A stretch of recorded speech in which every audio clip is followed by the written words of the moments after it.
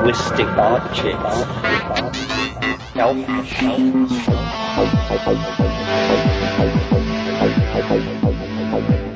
Greetings from Cyberdelic Space. This is Lorenzo, and I'm your host here in the Psychedelic Salon. Well, as you know, I'm about ready to head up north for the fourth, almost annual Symbiosis Gathering. And I've been working on my talk and getting ready for the trip, and so I hadn't really planned on doing another podcast until I got back. But some of our fellow saloners have convinced me that maybe I shouldn't be such a slacker and get one more podcast out before I left. And those fellow saloners are PDM Podcast, and PDM Podcast, I think you maybe accidentally checked the donation button more than once, so I refunded one of your two identical donations.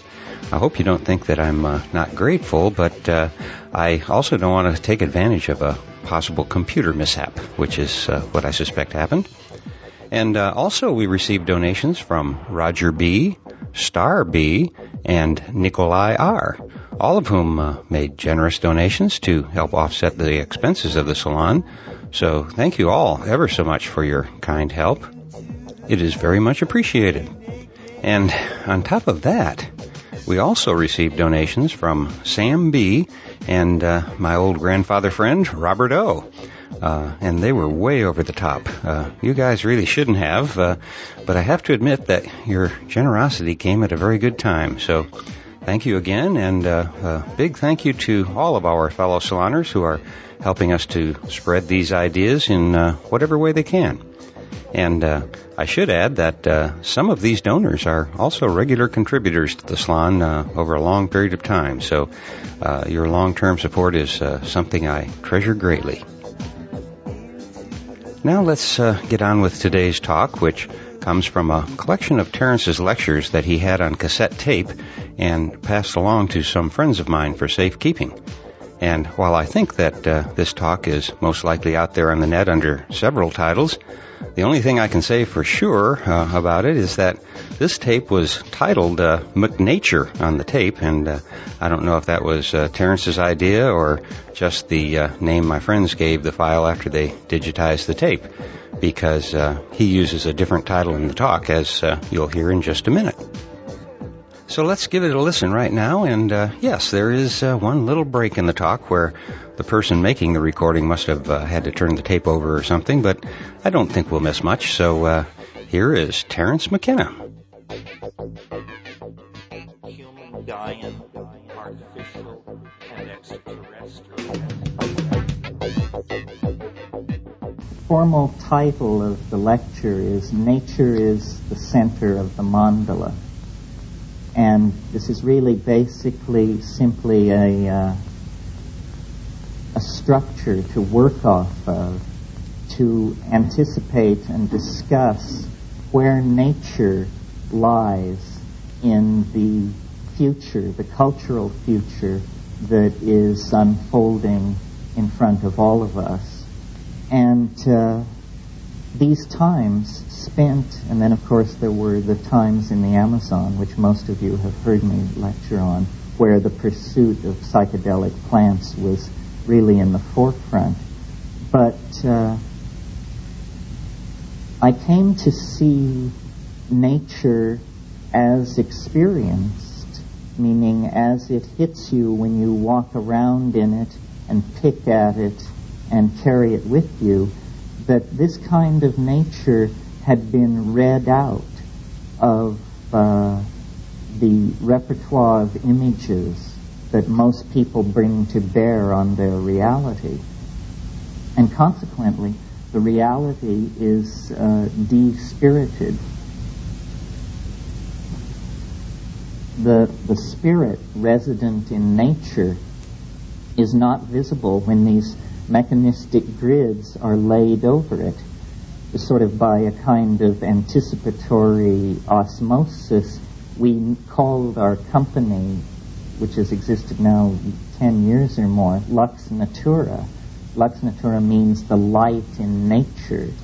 The Lux Natura is the salvational radiance that can be found in the organic kingdom. It's a term of Paracelsus, and it has slipped from the grip of modern human beings, except in special cases where it is cultivated as a sensitivity, or where it is pursued in the guise of an aspect of the psychedelic experience.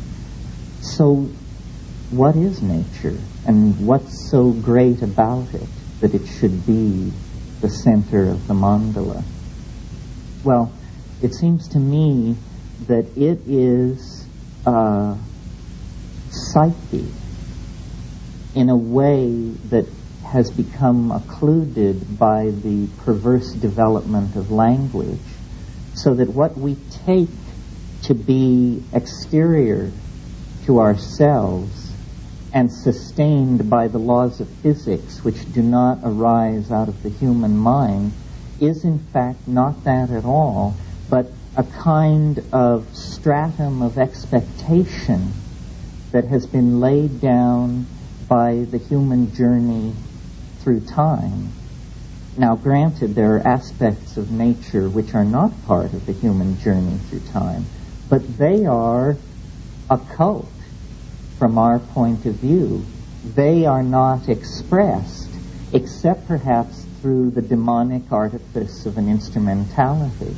And this has been the course, or the strategy of science, is to use an instrumentality to reveal the mechanics of the occult side of nature. The problem is that this occult side of nature, once explicated, does not yield a satisfying reflection of ourselves. It yields instead a very unflattering reflection of ourselves, if any at all. So, in Hawaii, sitting on the mountainside, you think that you are like Lenin in Germany or something, and you have to politically think it all through so that to whatever degree one's voice is heard, mistakes are not made. Because it seems to me clear that a small miracle is taking place. It is that, and I was saying this to Roy today, it is that our point of view is actually gaining ground. The thing which we least expected to happen, I think, that all this New Age hustle and bustle, though granted that 95% of it is just intellectual noise and efforts that fail, efforts to coin the perfect analogy that fail, nevertheless, there is a residual 5% that appears to have become the cutting edge of the guiding image of this megaculture. So it becomes important then for people to identify themselves with the human potential movement, spiritual development, the rebirth of intuition, all of these things, to make a place in the plan for the role of nature. And different responses have gone on to that. The Gaia response, which claims nature as a stabilizing feminine force, which I'm all for that. I think that's definitely the image that has to emerge, that the recognition of the presence of control mechanisms which are not coercive but which are Taoistic is a way of coming to terms with nature that we have resisted. This is, it's a simple idea. It's just the idea that before technology, people had to store firewood in the autumn for the winter, and in the spring they had to sharpen tools for the late spring planting and this sort of thing. That there was an implicit rhythm laid down by nature that entered the human cosmos at every level, and then was reflected in the poetry, the culture building, the language evolution, etc. And that when urbanization, other factors removed the influence of these rhythms, ending in the final culmination of the modern city where life under electric light goes on 24 hours a day, there's then a flattening of the human dimension. There is no more a sense of being embedded in flux. There is instead the myth of the eternal culture. It's like Woody Allen, his comment that he didn't like to go to the country because you see all these screen doors with cobwebs in the corner. Well,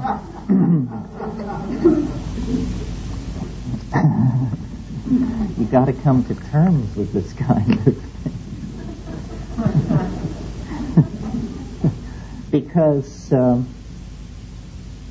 there is no question that there is a deepening ambiguity in the present moment. There is a something stealing over global civilization.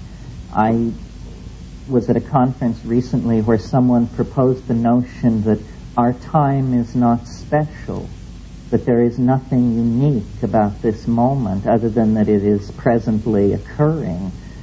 I think nothing could be further from the truth, and that actually the deepening ambiguity of the historical experience, which registers in all of us as a sense of how weird it is, how compressed time is, how complicated the interconnections are, is a real phenomenon which eventually will be elucidated. In other words, it will be recognized as a phenomenon. Eventually, there is going to be a break with the prevailing paradigm of historical process. In case you're not aware of it, the prevailing paradigm of historical process is the one which calls itself the trendlessly fluctuating theory. And it says we trendlessly fluctuate, and to search for a trend is to just be drawn into a kind of cultural hysteria. The fact of the matter is that standing outside the cultural hysteria, the trend is fairly clear. It is a trend toward temporal compression and the emergence of ambiguity. How is it possible? You look at something like Common Ground or even the Shared Visions newsletter, and you say, apparently the major commodity moving on world markets is ambiguity. The voices which whisper to us from crystals, herbs, and housewives, the invisible fields from all dimensions which impinge upon us, the imagined histories and futures which intersect the present moment. I mean, if all of these models, or even a small portion of them, are given credence, then the density of the human experience is considerably deepened. I mean, how many past lives can you keep track of? How many extraterrestrial channels can you have open before you begin to realize that, you're not living in the kind of society like Mom and Dad were used to? So, back to the theme of nature. Nature anticipates all of this and anchors it. Nature is actually the goal at the end of history. We're getting closer and closer to the end of history, and we will not go past it with a moment of blindness. There will be vouchsafed intuitions about the emerging structure of the other into which culture is being subsumed. You're all familiar with the image of the Ouroboros, the snake which takes its tail in its mouth. Well, the end of history, which you've heard me talk about as an archaic revival, that's true, an archaic revival, but the ground of being in which the original archaic Renaissance occurred was nature.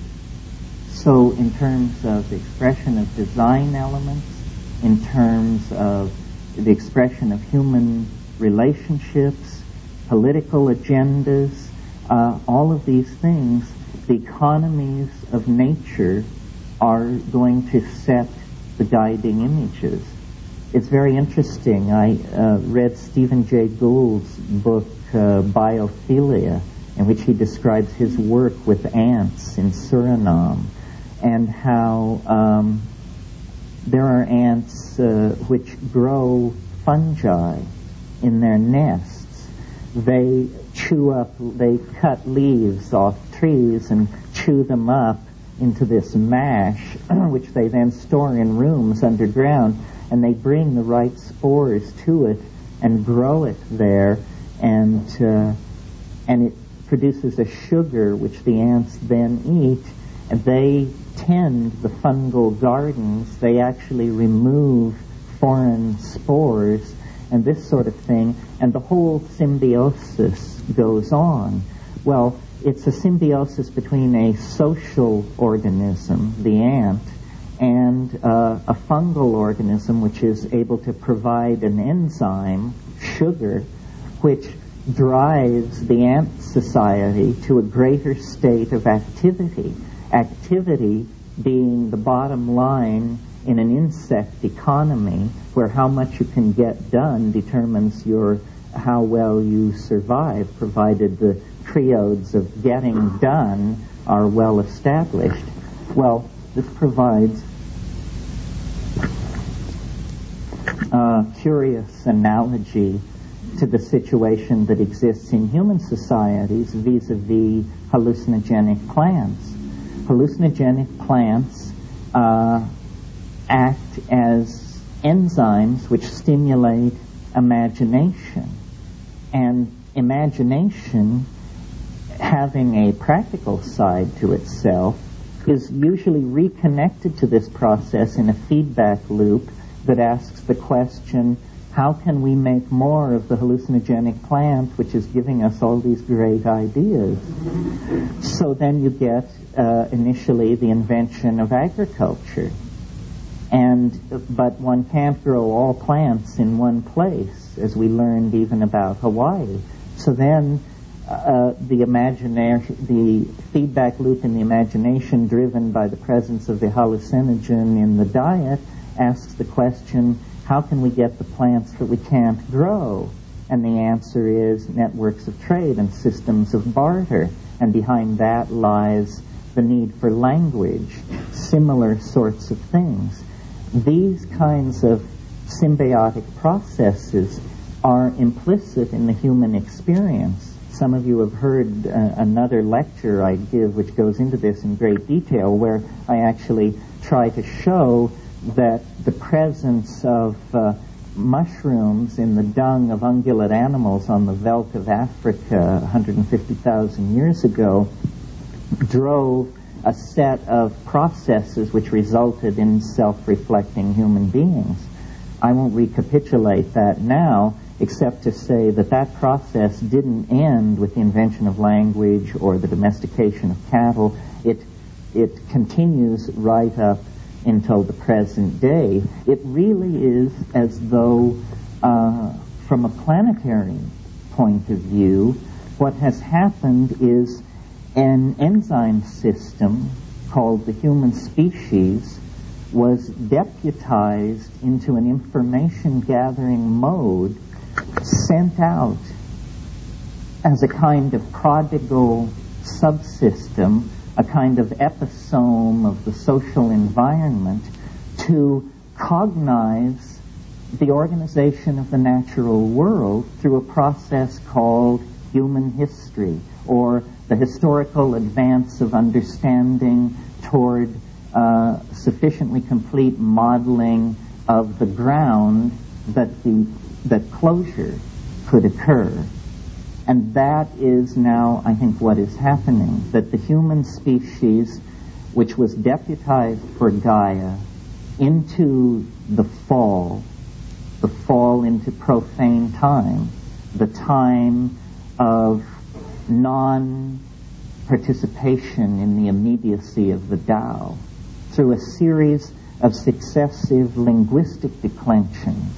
That's what it was. I mean, this begins to sound almost biblical, because what we're saying is there's a fall, and the fall is somehow related to a confusion of languages, not one from another, but from the object of experience.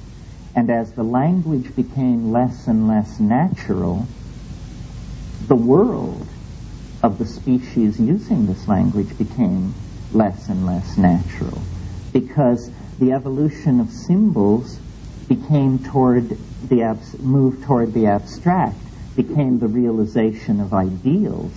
Notice that as early as Platonic philosophy, and I'm not sure, well, no, even in pre-Socratic philosophy, you get the enunciation of abstractions, great overweening concepts which subsume large sets of particulars underneath them. And this ability to subsume the particulars under a name, which is a class name, is the beginning of this process of replacing the natural language with the symbolic structures that then interfere between soul and nature. The reason for this process we can really only guess at. It seems as though nature requires this reflection upon itself, that the completion of nature is somehow in the hands of a single target species, which acts as an enzyme within the global organism of Gaia. From the point of view of an extraterrestrial looking down on the surface of the planet, there are not discrete organisms. There is simply a gene swarm, and through transmission of viruses and numerous non-genetic ways in which genes are transformed, the previously imagined sharp declensions between species are actually somewhat illusory. So that really, within the confines of my body, the unfolding of gene expression and the molecular assembly of enzyme systems and proteins and that sort of thing is simply under a tighter regimen of control than are the same kind of processes which are going on between people. We are really a loosely regulated organism that has a tendency to ever tighten the control between its subunits, so that you can see the evolution of language, the evolution of technology, and its being at the service of media, the rise of cities, the oral poetry. All of these things, we seem to strive for greater and greater cohesion, greater and greater free flow of thought among ourselves. And what we're looking toward is a moment when the artificial language structures which bind us within the notion of ourselves are dissolved in the presence of the realization that we are a part of nature. And when that happens, the childhood of our species will pass away, and we will stand tremulously on the brink of really the first moments of coherent human civilization. And when that happens, the noise which haunts our social systems, our inability to couple things together so that they work, will begin to evaporate. This, I think, is already beginning to happen. It's a slow process, but it's a kind of cascading phenomenon such that once it begins to happen, it happens faster and faster. And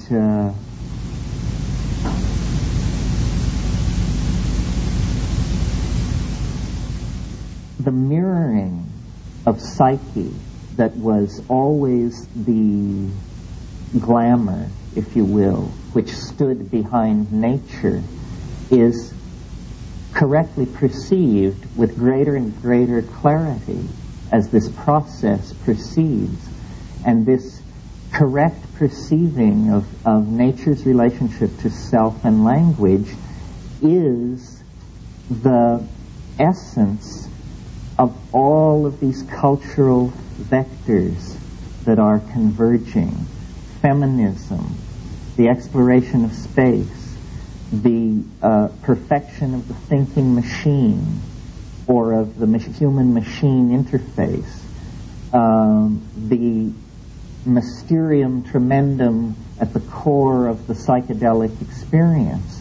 All of these things are, I think, going to be seen as anticipations of this post-historical state, which lies beyond the working out of the themes that have been set in motion by materialistic science. In other words, the forces that are being set in motion and sustained by so-called new thought, new age thinking. This is why, because this seems to be happening, because it seems that we, and by we I mean all of us, did in fact identify early on a trend in society which is now going to have enormous repercussions, that there is a responsibility to clear thinking about what this thing is and how it works. There seems to be a kind of a rush to get in line with the sloppiest metaphor as quickly as possible, so that, and there have been a number of, let's say, syncretic faiths or new myths that have arisen and competed with each other with greater and lesser degrees of success. I suppose this is a healthy thing, except that it gives such comfort to the people who think we're all airheads. They observe all this, and it confirms for them that it's a hopeless lot. Nevertheless,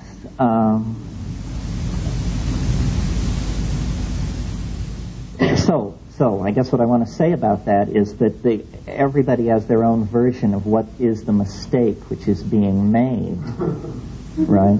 So here's my version of what is the mistake that's being made. It's that there is a confusion between scientific materialism and reason. Science has set itself up as a kind of new pontificate, and brooks no challenge. It expects to make judgment on any idea emerging from any realm of human endeavor. It has set itself up as judge and jury. The fact of the matter is that this is only by virtue of its spectacular acts of technological prestidigitation that it's able to presume to do this. Because really what science is most successful about in telling us about are realms which none of us have ever penetrated nor are ever likely to. How much do you wish to know about the rings of Neptune or the quark?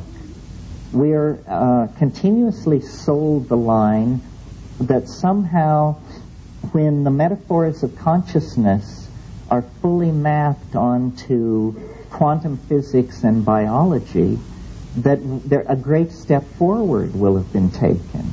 It seems to me that since the information coming out of quantum physics and molecular biology is so removed from the realm of common experience, that if we succeed in mapping mental phenomena onto those realms, we will have succeeded in the final act of alienation, because we will have at last totally removed our experience of ourselves from the realm of felt cognition.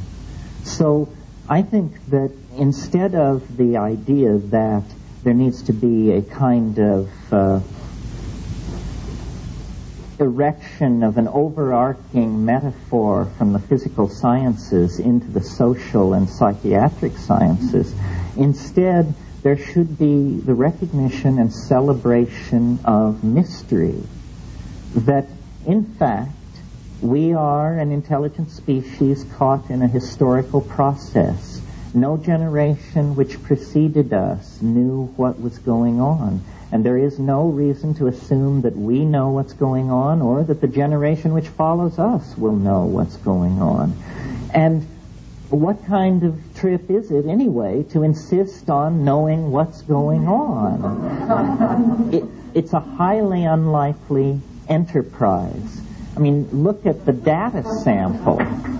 The data sample is your lifetime on one planet in one tiny corner of the universe. And from this, via the fallacy of induction, certain principles of uniformity are extended to the far-flung corners of the cosmos in space and time. Then a bunch of fancy metaphors are built up that nobody can check on anyway. And then this is called understanding. You see, it isn't understanding. Understanding issues into appropriate activity. And, a model of the universe which doesn't issue into appropriate activity in the here and now is a curious model indeed. After all, appropriate activity in the here and now, I would think, would be the sine qua non. Everything else is unconfirmed rumor. So, nature is the visible manifestation of this mystery. It entirely surrounds and completes us. It is there to be beheld and imbibed in. It is simply that one must either replace the sterile language of scientific materialism, or one must bring no language whatsoever to it, so that it speaks for itself. I've noticed with ayahuasca, this South American visionary vine that's a hallucinogen, unlike the mushroom, it does not speak. It shows. Its language is visible. A fractal hieroglyphic surface of intermediate dimensions that contains an endless unfolding of phenomena at level after level, apparently, who knows, down into the microphysical realm. This is a correct seeing of what is. The mystery is co-present with its denial. It is a matter of changing points of view. And changing points of view is a matter of retooling language.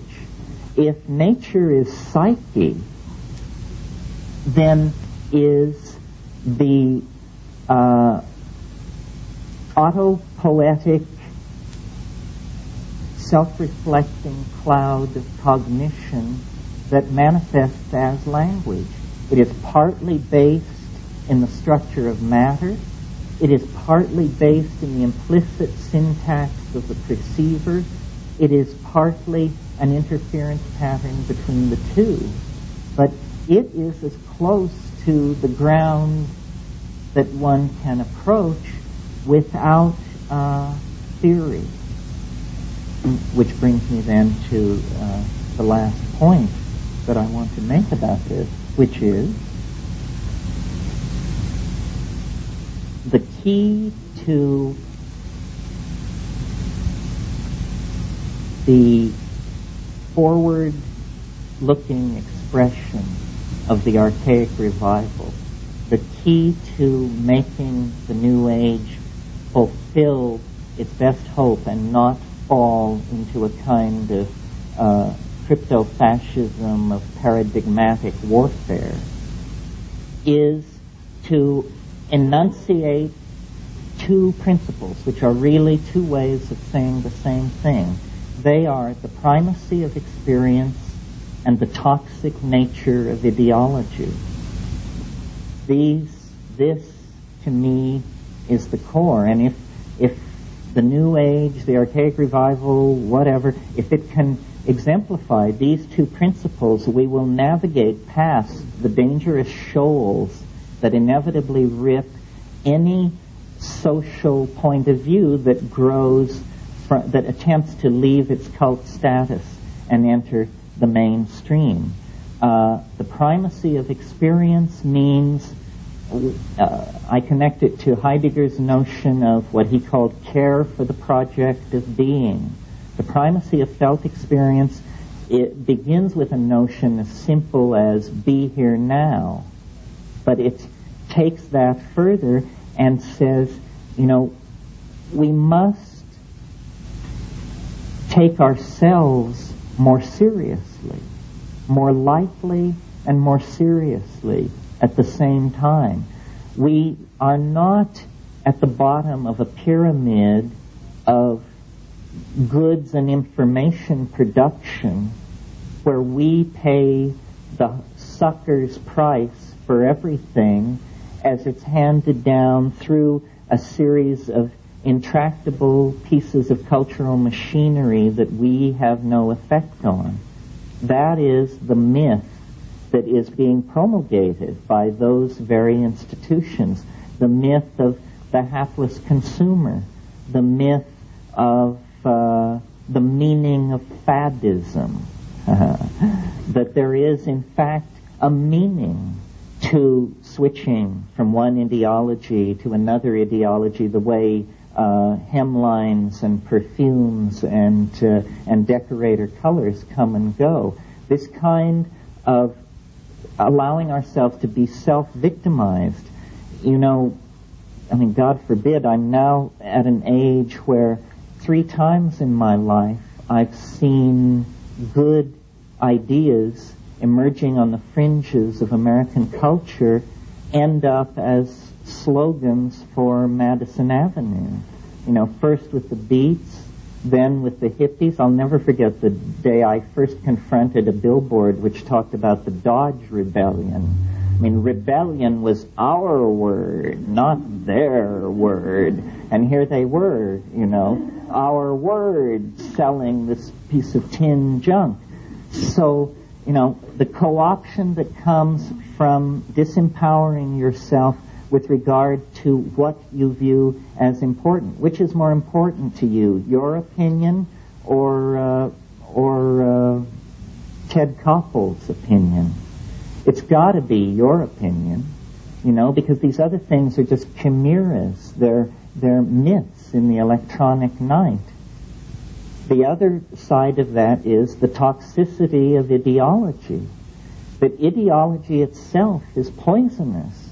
That in the 15th and 16th century, it was like 120 years of intermittent religious war because people were so uptight about whether or not you were a Catholic or a Huguenot or a Walloon or, all this stuff, these were life and death issues. And finally people just became sick of it.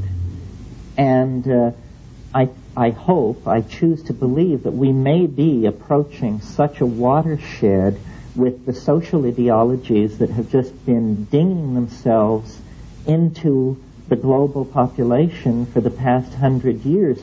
They are extremely bankrupt. The notion of any kind of serious competition between Marxist-Leninism and capitalist democratic techno-fascism or whatever it is ludicrous. Neither system works in the presence of the need to wage ideological warfare against the other. And yet it's fairly clear that each society could function quite well if it didn't have that burden. And similarly, in many microcosms of that situation around the world, it's clear that ideology has become some kind of anachronism. It's a kind of lack of good taste. It's like being a nut, so that you come on with some ideology and people just look at their plate. They're embarrassed for you. And well, they should be, because that butter's no bread. That's just a big pain in the neck. the ideology which naturally claims our attention is pretty well understood. You know, it's like it says in the Old Testament, you can know the truth. The truth is the still small voice in your heart. We don't have to take courses in theology and ethics to get all this down. The political agenda is fairly clear. You know, you feed people, you cure disease, you anticipate and solve social problems having to do with sewage disposal, distribution of land and wealth, so forth and so on. I mean, who's kidding who? None of this stuff is controversial unless you're living inside a locked ward, which we seem to be doing. So, more and more, this anti-ideological position has to be articulated. It's no big deal about how you cause language to evolve. You cause language to evolve by saying new and intelligent things to each other. And then other people say, oh, well, so this thing that I've always thought but never felt like saying is actually legitimate and okay, and I can say it and I will say it. And then it begins to move like a wave through society. I mean, you will be told that for me to advocate the poisonous nature of ideology without calling it anarchy is to peddle my own private ideology. But this is absurd. It's like saying if someone tells you not to drive, that they're advocating a certain style of driving. That isn't it at all, you know. It's a translation of level. It's something entirely different. Both of these things, the toxic nature of ideology and the importance of the felt presence of immediate experience, can be brought together under the notion that we cannot afford the continued existence of what has been called throughout most of the 20th century the unconscious. That the unconscious is actually a kind of neurotic excuse for not getting our act together as a species. It is a kind of infantilism, a giving of permission by each of us to all of us to not get our act together. And the way in which the unconscious is eliminated is by turning the language machinery back upon itself and reflecting on the process of attention. This is what Buddhism is all about. Attention to attention, awareness of the modality of the cognitive process. Don't be fooled by yourself. Don't be made a sucker of by yourself. Just rise above that possibility by paying attention. Attention to attention causes the light of language to fall into these dark and unilluminated corners where infantilism is tolerated in the individual personality. To oneself has a kind of a morphogenic field effect, a kind of chain reaction which sweeps through society. This is, I believe, what all these gurus are always trying to say in a somewhat, I don't know, more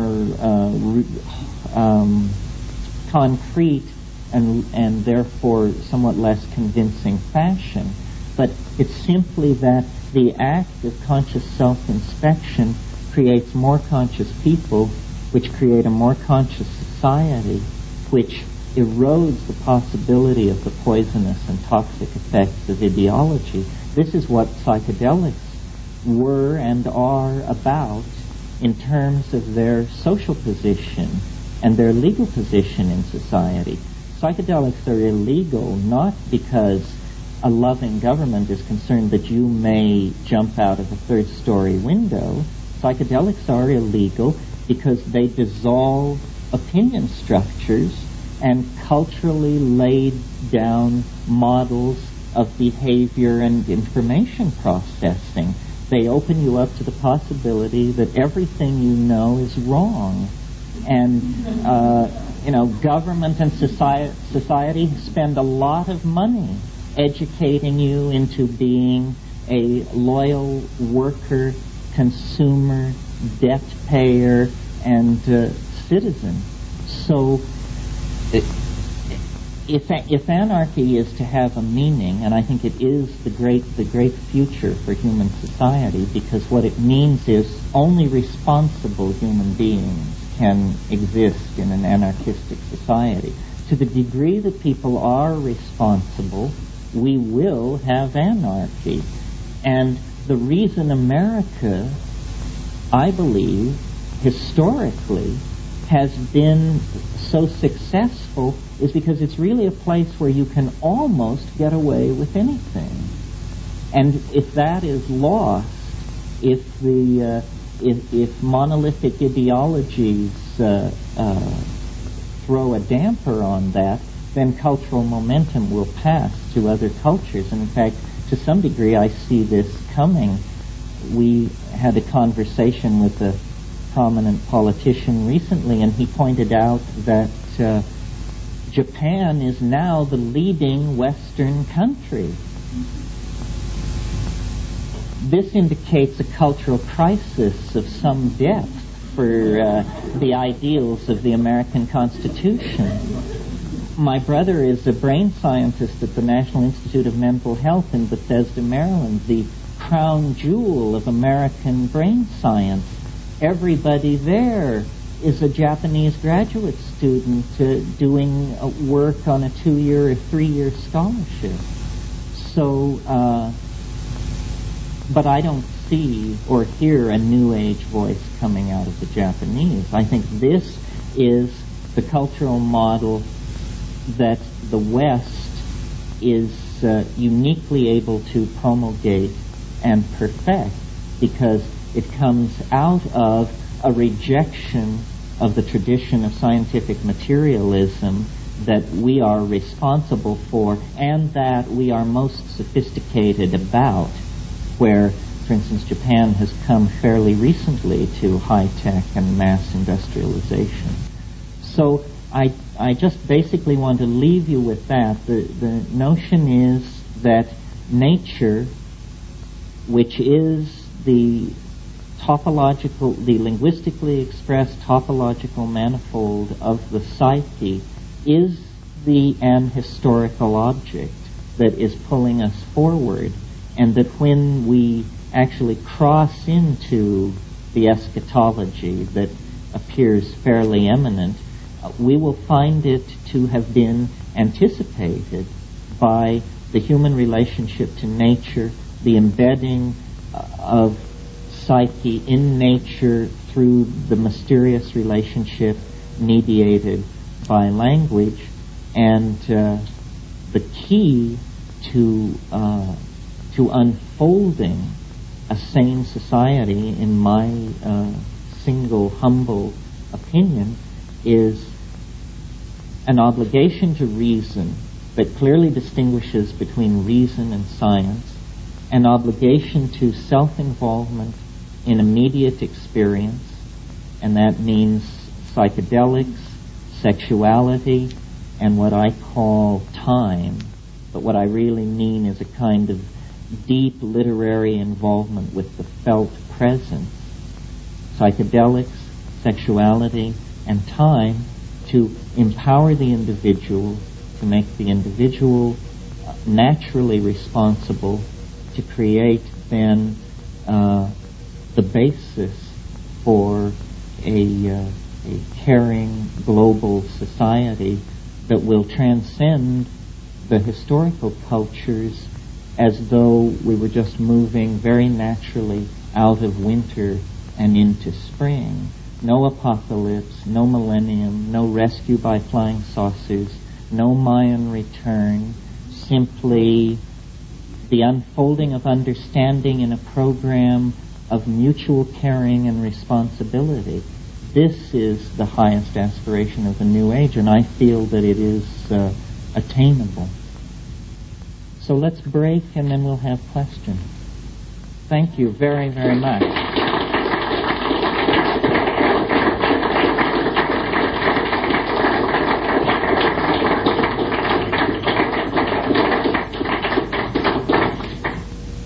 Okay, is there any kind of response to this evening's talk? Wonderful, yes. In my daily life, I can do a yoga practice, and I can maintain a certain amount of purity of perspective through diet and through meditation, things like that. And if I take a psychedelic drug, it makes it very difficult for me to function in the world, because almost too much information is coming in order to do day-to-day things. So your question is, how do you integrate taking psychedelics into an ordinary workaday existence?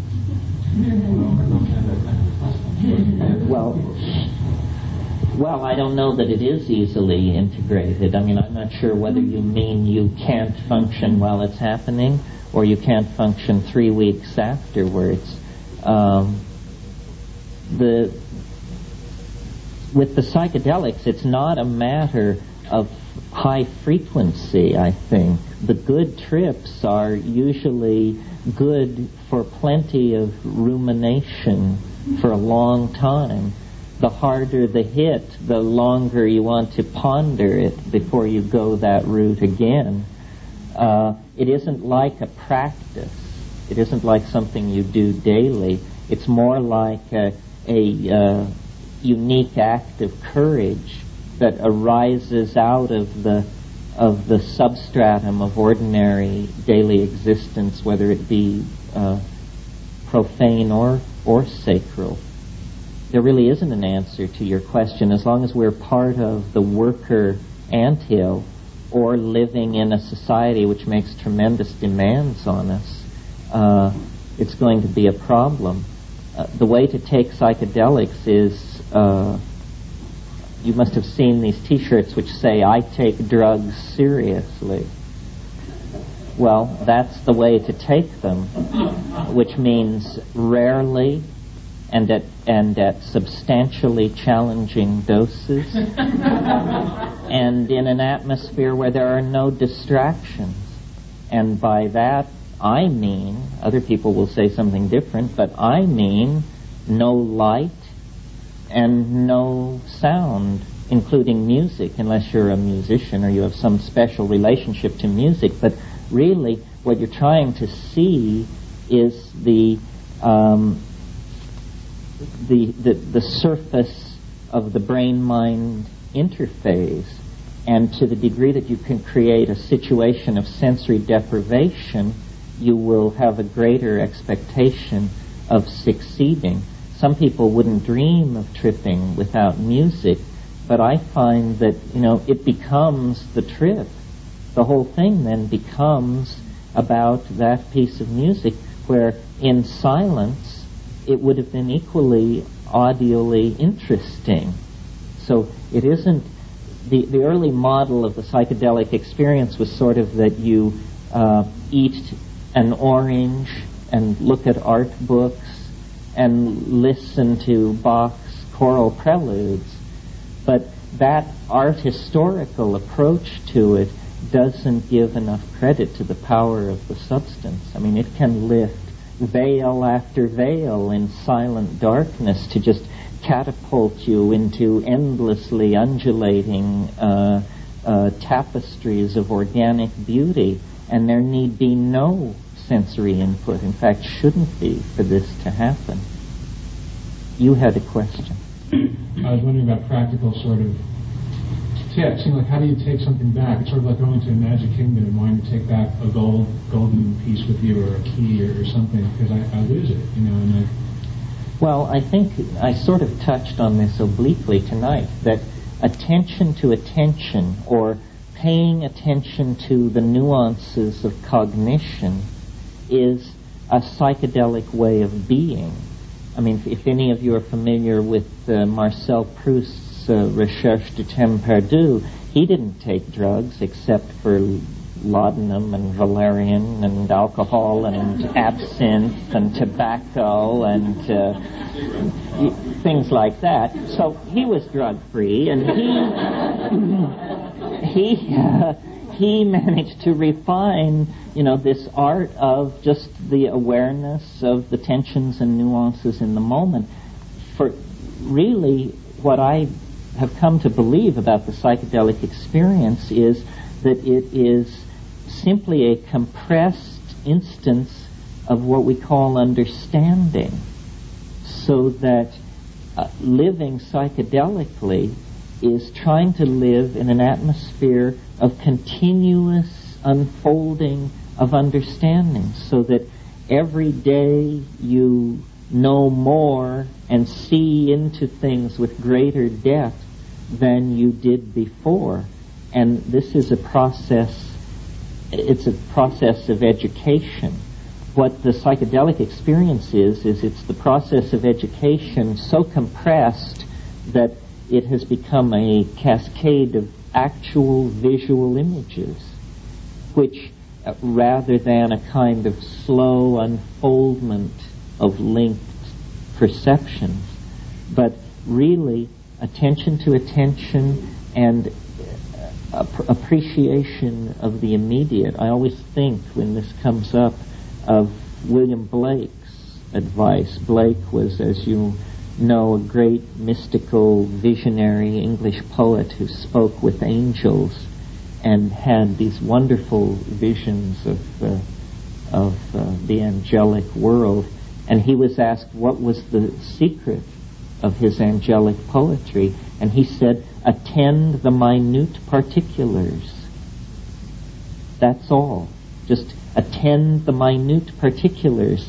And what he meant was to focus attention in the moment, not to betray attention into expectation born of abstraction, or regret born of misplaced assumption, or of remembrance born of boredom and alienation in the moment, but just to attend the minute particulars. It's a way of training. It's like yoga. People think that psychedelics are somehow the easy way out.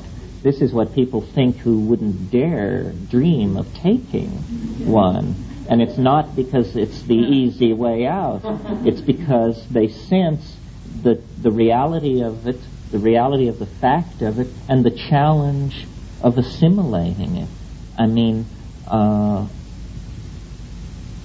it's very real. It's not a metaphor. It's not an analogy. It's not a dramatic reconstruction. It is not a simulacrum. It is not a model. It is the pith essence of the thing itself. It's real. And I don't know how many things can make that claim. I mean, everyone has a different set of experiences. My own experiences have of the other, of the transcendent, naked beauty of truth, have almost all entirely come out of the psychedelic realm, or out of involvement with the viscerality of my emotions. The death of my mother, the birth of my children, the act of marrying someone, not else, but those. So I think it's about attending the minute particulars as a kind of practice. It may not get you anywhere for several years, but if you attend the minute particulars, cultivate an ongoing stream of self-description, telling yourself what is happening. Get used to the idea that mind can penetrate the immediate surface of being and reveal the tactile density of it as a manifold whose measure cannot be immediately taken by the eyes, that it's deep, it's connected, it's complex. Everything holds within itself the anticipation and the memory of everything else. Yes? I guess I don't feel so optimistic. Well, it's hard to feel optimistic sometimes.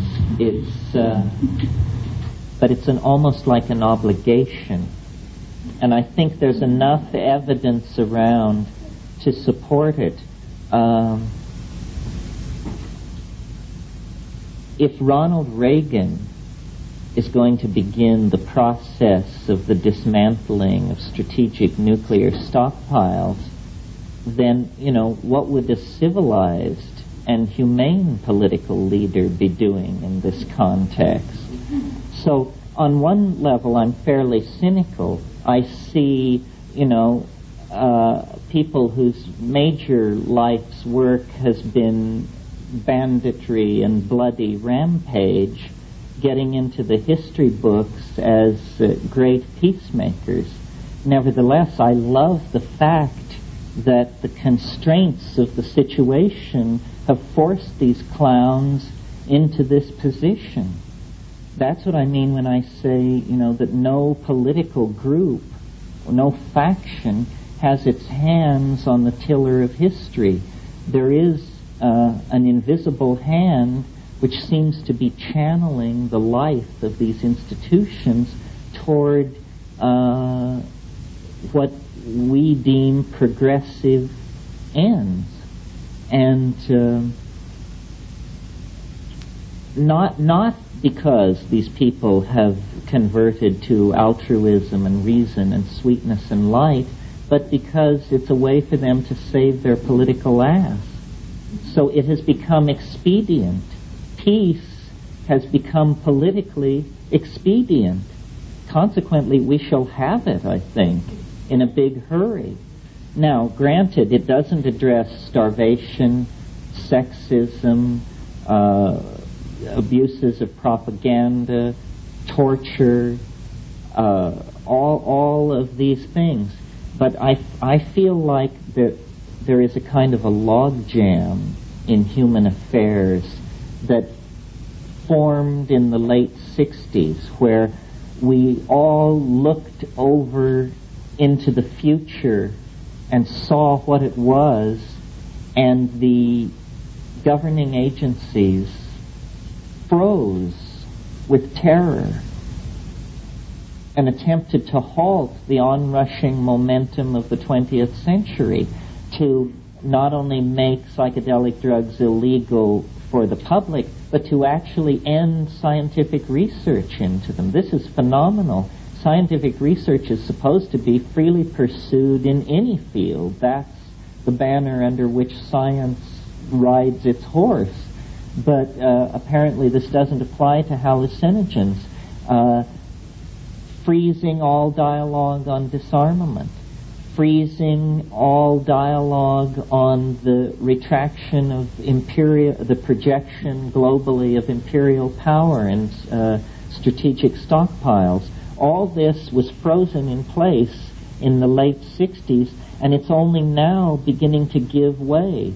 The future has a momentum that no institution can deny, and the 25 years of constipated dithering that we have just come through has only meant that now the transition into the new order will be that much more sudden and that much more complete. So I guess I am optimistic. In the micro, I see many causes for pessimism, but generally I think things globally are working out fine. Now it may be, and I addressed this tonight in the talk a little bit, it may be that a sane, humane, and well-fed world is coming into being, but it may not be led by the United States of America. We, muscle-bound with strategic arsenals, unable to produce things which the rest of the world wants to buy, entertaining a massive trade deficit, tolerant of reactionary, pseudo-religious forms of political crypto-fascism. We are, I hope no one's offended by that, we are not exactly in the best position to to lead the charge into this great and glorious future. A society with a tradition of resource management like Japan is perhaps in a much better position, although then there are other problems. Japan speaks a language no one understands. It's going to be quite a world if the power of the projection of the Japanese cultural self-image is to become so overwhelming that Japanese is to become the dominant language of the West, although this is a possibility. Certainly, if any of you are familiar with the fiction of William Gibson, and if you're not, I urge it upon you. This is some of the most exciting science fiction being written. He pictures a world where Japanese cultural dominance, I would say, is a primary factor. So yes, I'm optimistic. We have to be. It's the only game in town. And look at the opportunities. It's simply a matter of insisting on human values garnered from the felt experience of the moment and holding back the toxic effects of ideology. In other words, this anarchic prescription that I sort of put forth this evening, mainly holding back the toxic effects of ideology, because then we can create a sane world if we just recognized that pragmatism, love for each other, and a reasonable amount of goodwill will do quite nicely, I think, if the shriller voices, the ideologically driven voices, can be made déclassé, not repressed, just simply recognized as tasteless, you know. Anything else? Yes. Could you reflect on what culture will be like after the end of time, and or what the end of time has to do with what you said tonight? What kind of time? Yeah, are there different kinds of time, or? Well, yeah, I've reflected on what it's like. It's sort of a blank screen on which to project your mind. What will it be like once we pass the omega point? I'm not really sure. I mean, you can take two approaches to it. You can take the sort of the Deus Ex Machina approach, which means we can't know what it is because it's going to be so wonderful. It's going to be like the descent of the flying saucers, and we will all march into the four-gated city, and that will be it. Or you can take a more conservative approach and say, well, maybe there's something going on in the trends around us that we can extrapolate to try and understand the world beyond the end of time. Taking that approach, what I think is happening, and it's been happening for a long time, and it's very interesting, is that culture is another dimension that and perhaps properly so. In the early part of my talk, I talked about how culture had subsumed the position of nature, so that we had lost sight of nature by erecting culture through erecting these linguistic structures. But I noticed that, and not only linguistic structures, but architectural structures, the infrastructure of our society. That is what culture is. The way we differ from the Witoto is all the stuff that we have bound into ideas and excreted through our engineering processes to surround ourselves with.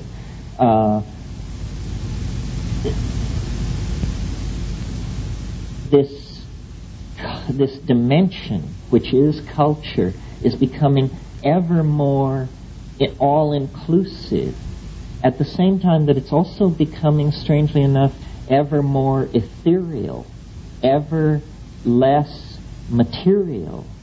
A perfect example of this, I don't know how many of you are familiar with it, but if you deal with the Macintosh computer, the operating system of the Mac is the genius of it, and what makes it the best in the biz is that it attempts to trick you into believing that you're dealing with ordinary three-dimensional space. You know, you don't type in commands, you don't choose printed options, you move in a symbolic representation of three-dimensional space. Well, again, to mention William Gibson and his novels, what he imagines is simply a larger version of this conventionalized symbolic representation of three-dimensional space, so that you enter, in his novels, his characters enter into a world where the Bank of America database is perceived as a huge red rectangle, hundreds of feet in height, in a certain spot in the memory of this global computer. And yes, it's cyberspace. And near it is the memory bank of Wells Fargo or something else. So that when you enter into cyberspace, ordinary reality is replaced by a symbolic representation of the informational content of ordinary reality. Well, this is in fact happening. It's happening at a very rapid rate.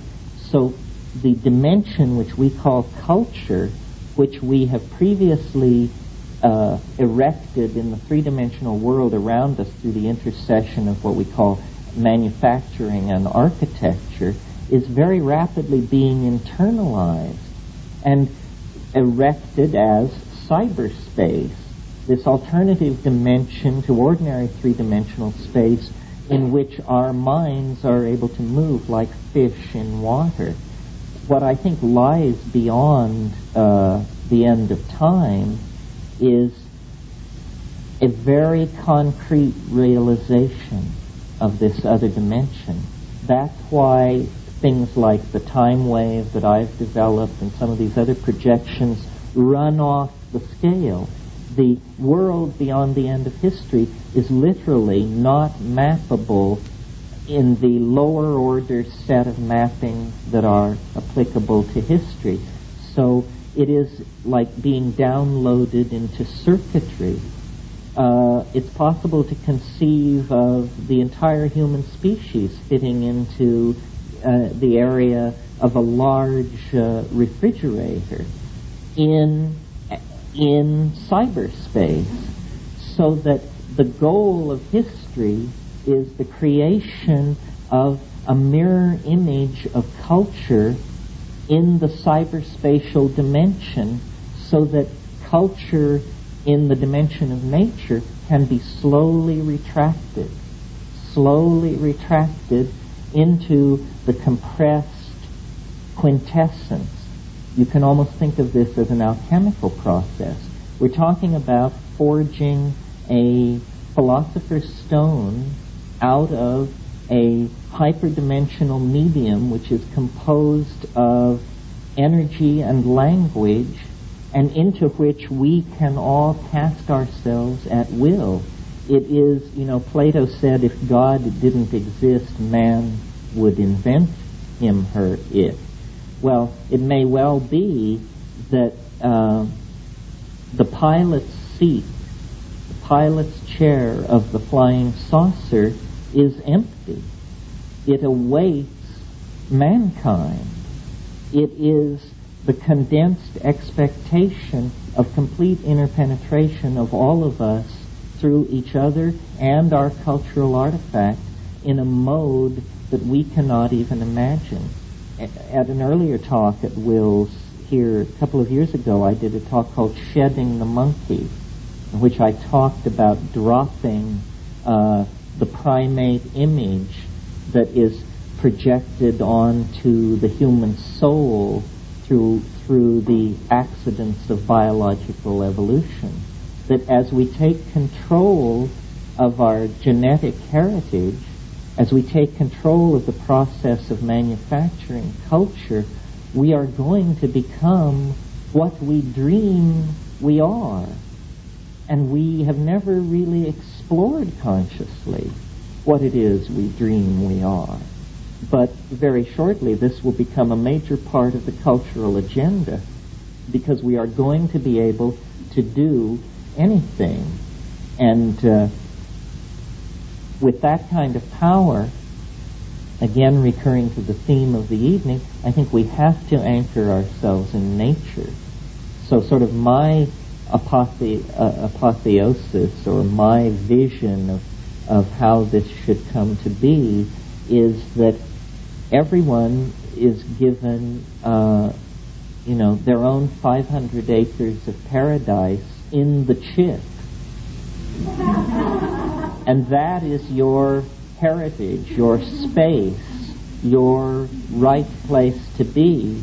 And out of the mellowness which accrues only to the very wealthy, which we will then, each and every one of us, fall into that category, we will be able to return to the dimension of the limited pie and very decorously and thoughtfully apportion it out in a sane and rational manner. And it's very, very tricky, see, this rush toward the ability to completely realize the self-image in hyperspace. My mother used to say to me when I was a small child, if wishes were horses, beggars would ride. And I think that's the dream, to turn wishes into horses that beggars may ride. And it's that world where we each get our own horse, or when our ship comes in, that lies beyond the historical dimension, because it's where we, in effect, each becomes all and then is freed into the imagination of the oversoul to create whatever castles in the imagination seem most pleasing. It's the triumph of art in the imagination, and reverence for nature in the placental dimension, which is the life support system for this fantastic indulgence in the expression of the imagination. Yeah. Talking about culture and the toxicity of ideology. I'm an educator. I educate young children, and I'd just like you to address what we can do, or what your ideas about what society can do, so that we don't have to undo it at some point. I mean, most of us here had to kind of undo what we went through as children in public education anyway, so that we could at least come to some level of awareness or peacefulness within ourselves. Where's the positive side of it? Where's your...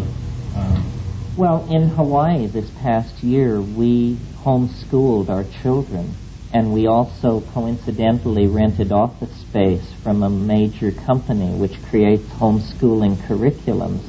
And on their letterhead, they had the motto, "You are your child's best teacher." And we found out how hard it is to live up to that ideal. And yet, in a way, we also found out how rewarding it was to attempt it. When we return to Northern California, our children will go to public school. I think basically you have to not leave it up to the school. You have to check in on what's going on and input into the process. I don't feel that I can give a very deep answer to this. I think it's one of the most perplexing problems. One thing I think that's terribly wrong with education is that there is no sense of history instilled in people. And history has almost as bad a rap on it as mathematics. And yet these are the two modes of thought which I think would do the most to anchor us, because they both are about different forms of grounding. One grounds in eternal demonstrable principles, mathematics, and the other dissipates amnesia. It's a very weird thing that somebody can't tell you, isn't quite clear on whether event X happened in the 13th or the 16th century. I mean, after all, 13th, 16th, 19th. How would you like to be, so imprecisely perceived in somebody's mind that they couldn't get within 300 years of where you lived and died? So the lack of a sense of history makes us really prey to manipulation. That's why I am cynical enough to believe that the de-emphasizing of history that's gone on in American education over the past 30 years is almost the equivalent of a plot. The notion, even as recently as when I graduated from the university, and it took me 12 years, so I didn't graduate until 75, but the idea was that if you went to a university, you emerged a liberal, gentle person, well-informed on the accomplishments of your culture, its history, its aspirations, its ways of governing itself, its ways of resolving conflict, and so on. Now I think people these things have become gigantic trade schools, and you are expected to learn to do a job, and when not doing your job, malls have been provided for you to shop in, and 240 channels of garbage have been piped into your home for you to keep up on what it is that is au courant to go out and buy. And this creation of this historyless, mindless, consumerist person at the expense of the ideal of the democratically informed citizen is going to wreak great havoc in our society. People often compliment me on, my enchanting command of these various subjects and so forth and so on, and I'm amazed because what's being sold to you here tonight, ladies and gentlemen, is nothing more than the fruits of a liberal college education.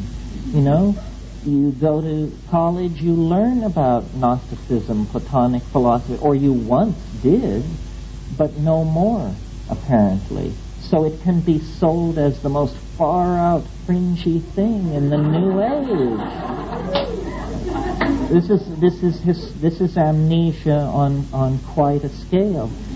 So, and the other thing I would say in answer to your question about education is separating physical culture from competition. That the notion of physical culture, and by that I mean gym class, and competition is one of the, I feel the bile rising. This is, we're talking serious here now. But saving people from the grief of PE is, I think, a major way to heal the culture. When we were living in Hawaii, Kat asked our son, how did he think of himself? And he said he thought of himself as an artist and an athlete. And I thought that this was just an amazing breakthrough, because I thought of myself as a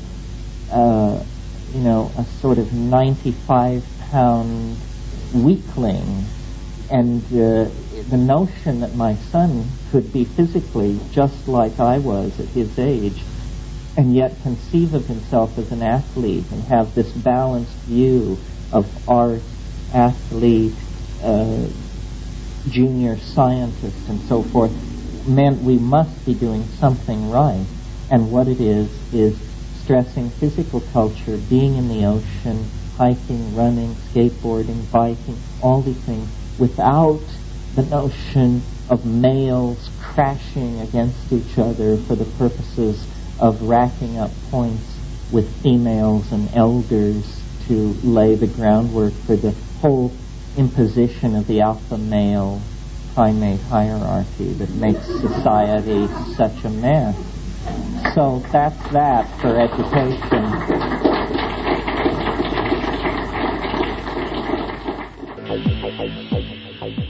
You're listening to the Psychedelics Salon, where people are changing their lives one thought at a time. You know, I always learn something new when I listen to one of Terence's lectures, and this talk was no exception, but one of the little factoids I picked up just now was that it took Terence 12 years to graduate from college. Now, that should be encouraging to any professional students who might hear it, although I'm sure it'll also strike fear in the hearts of parents who are worrying about paying for their child's college education.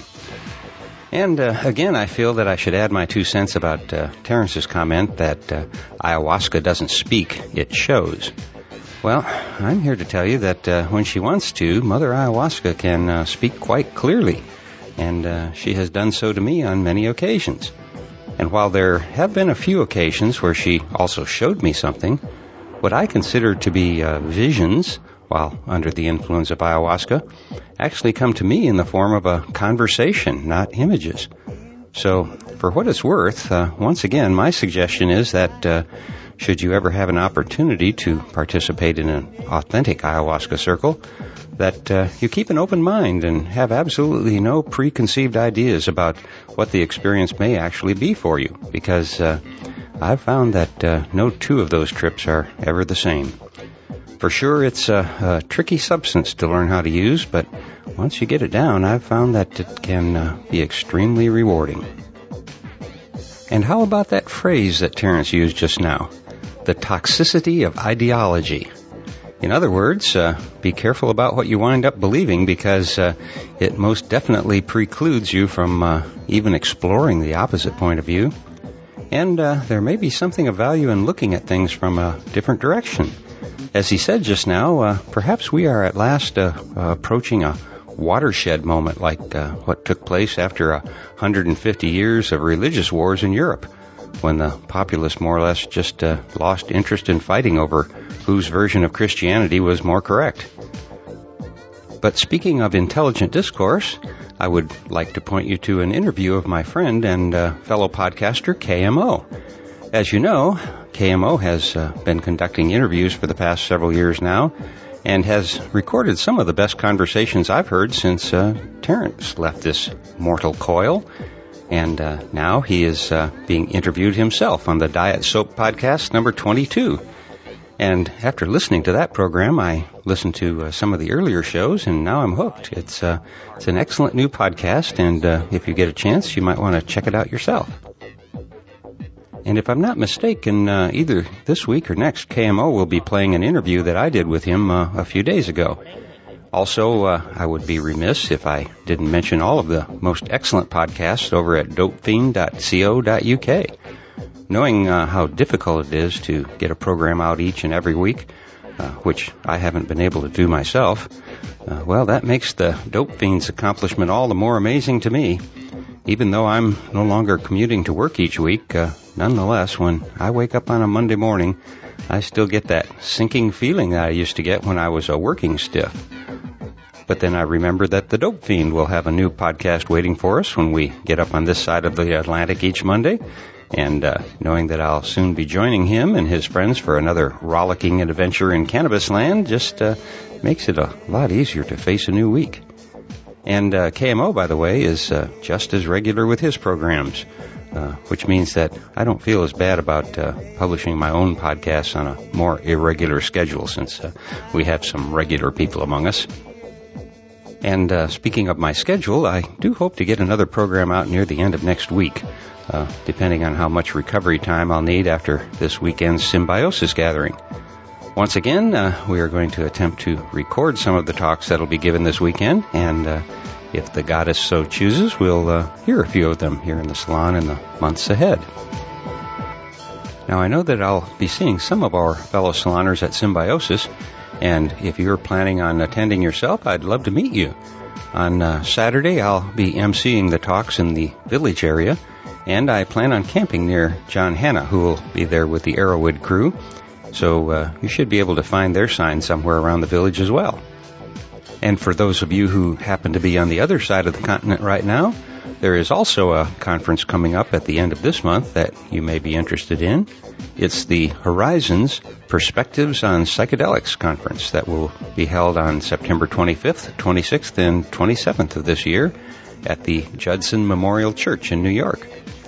Now, I've heard from quite a few fellow saloners who have attended a Horizons event in the past, and they all rave about it. So this year, some of the speakers include Alicia Danforth, who will also be speaking at Symbiosis, by the way. Earth and Fire Arrowwood will be speaking there, as will Robert Jesse. William Richards will be there speaking about his latest research, as will Franz Vollenweider, among others. And if you aren't familiar with those names, you may want to go to the Horizons website and read a little about their backgrounds. Some of the top names in psychedelic research will be there, and you no doubt will also be able to find a few of the others there as well. And now I've got to get out of here and repack my camping gear that I kind of left in a mess in the garage since returning from the Oracle gathering. And so I'll close today's podcast again by reminding you that this and almost all of the podcasts from the Psychedelic Salon are freely available for you to use in your own audio projects under the Creative Commons Attribution Non-Commercial Share-alike 3.0 license. If you have any questions about that, just click the Creative Commons link at the bottom of the Psychedelic Salon webpage, which you can find at psychedelicsalon.org. And for now, this is Lorenzo signing off from Cyberdelic Space. Be well, my friends.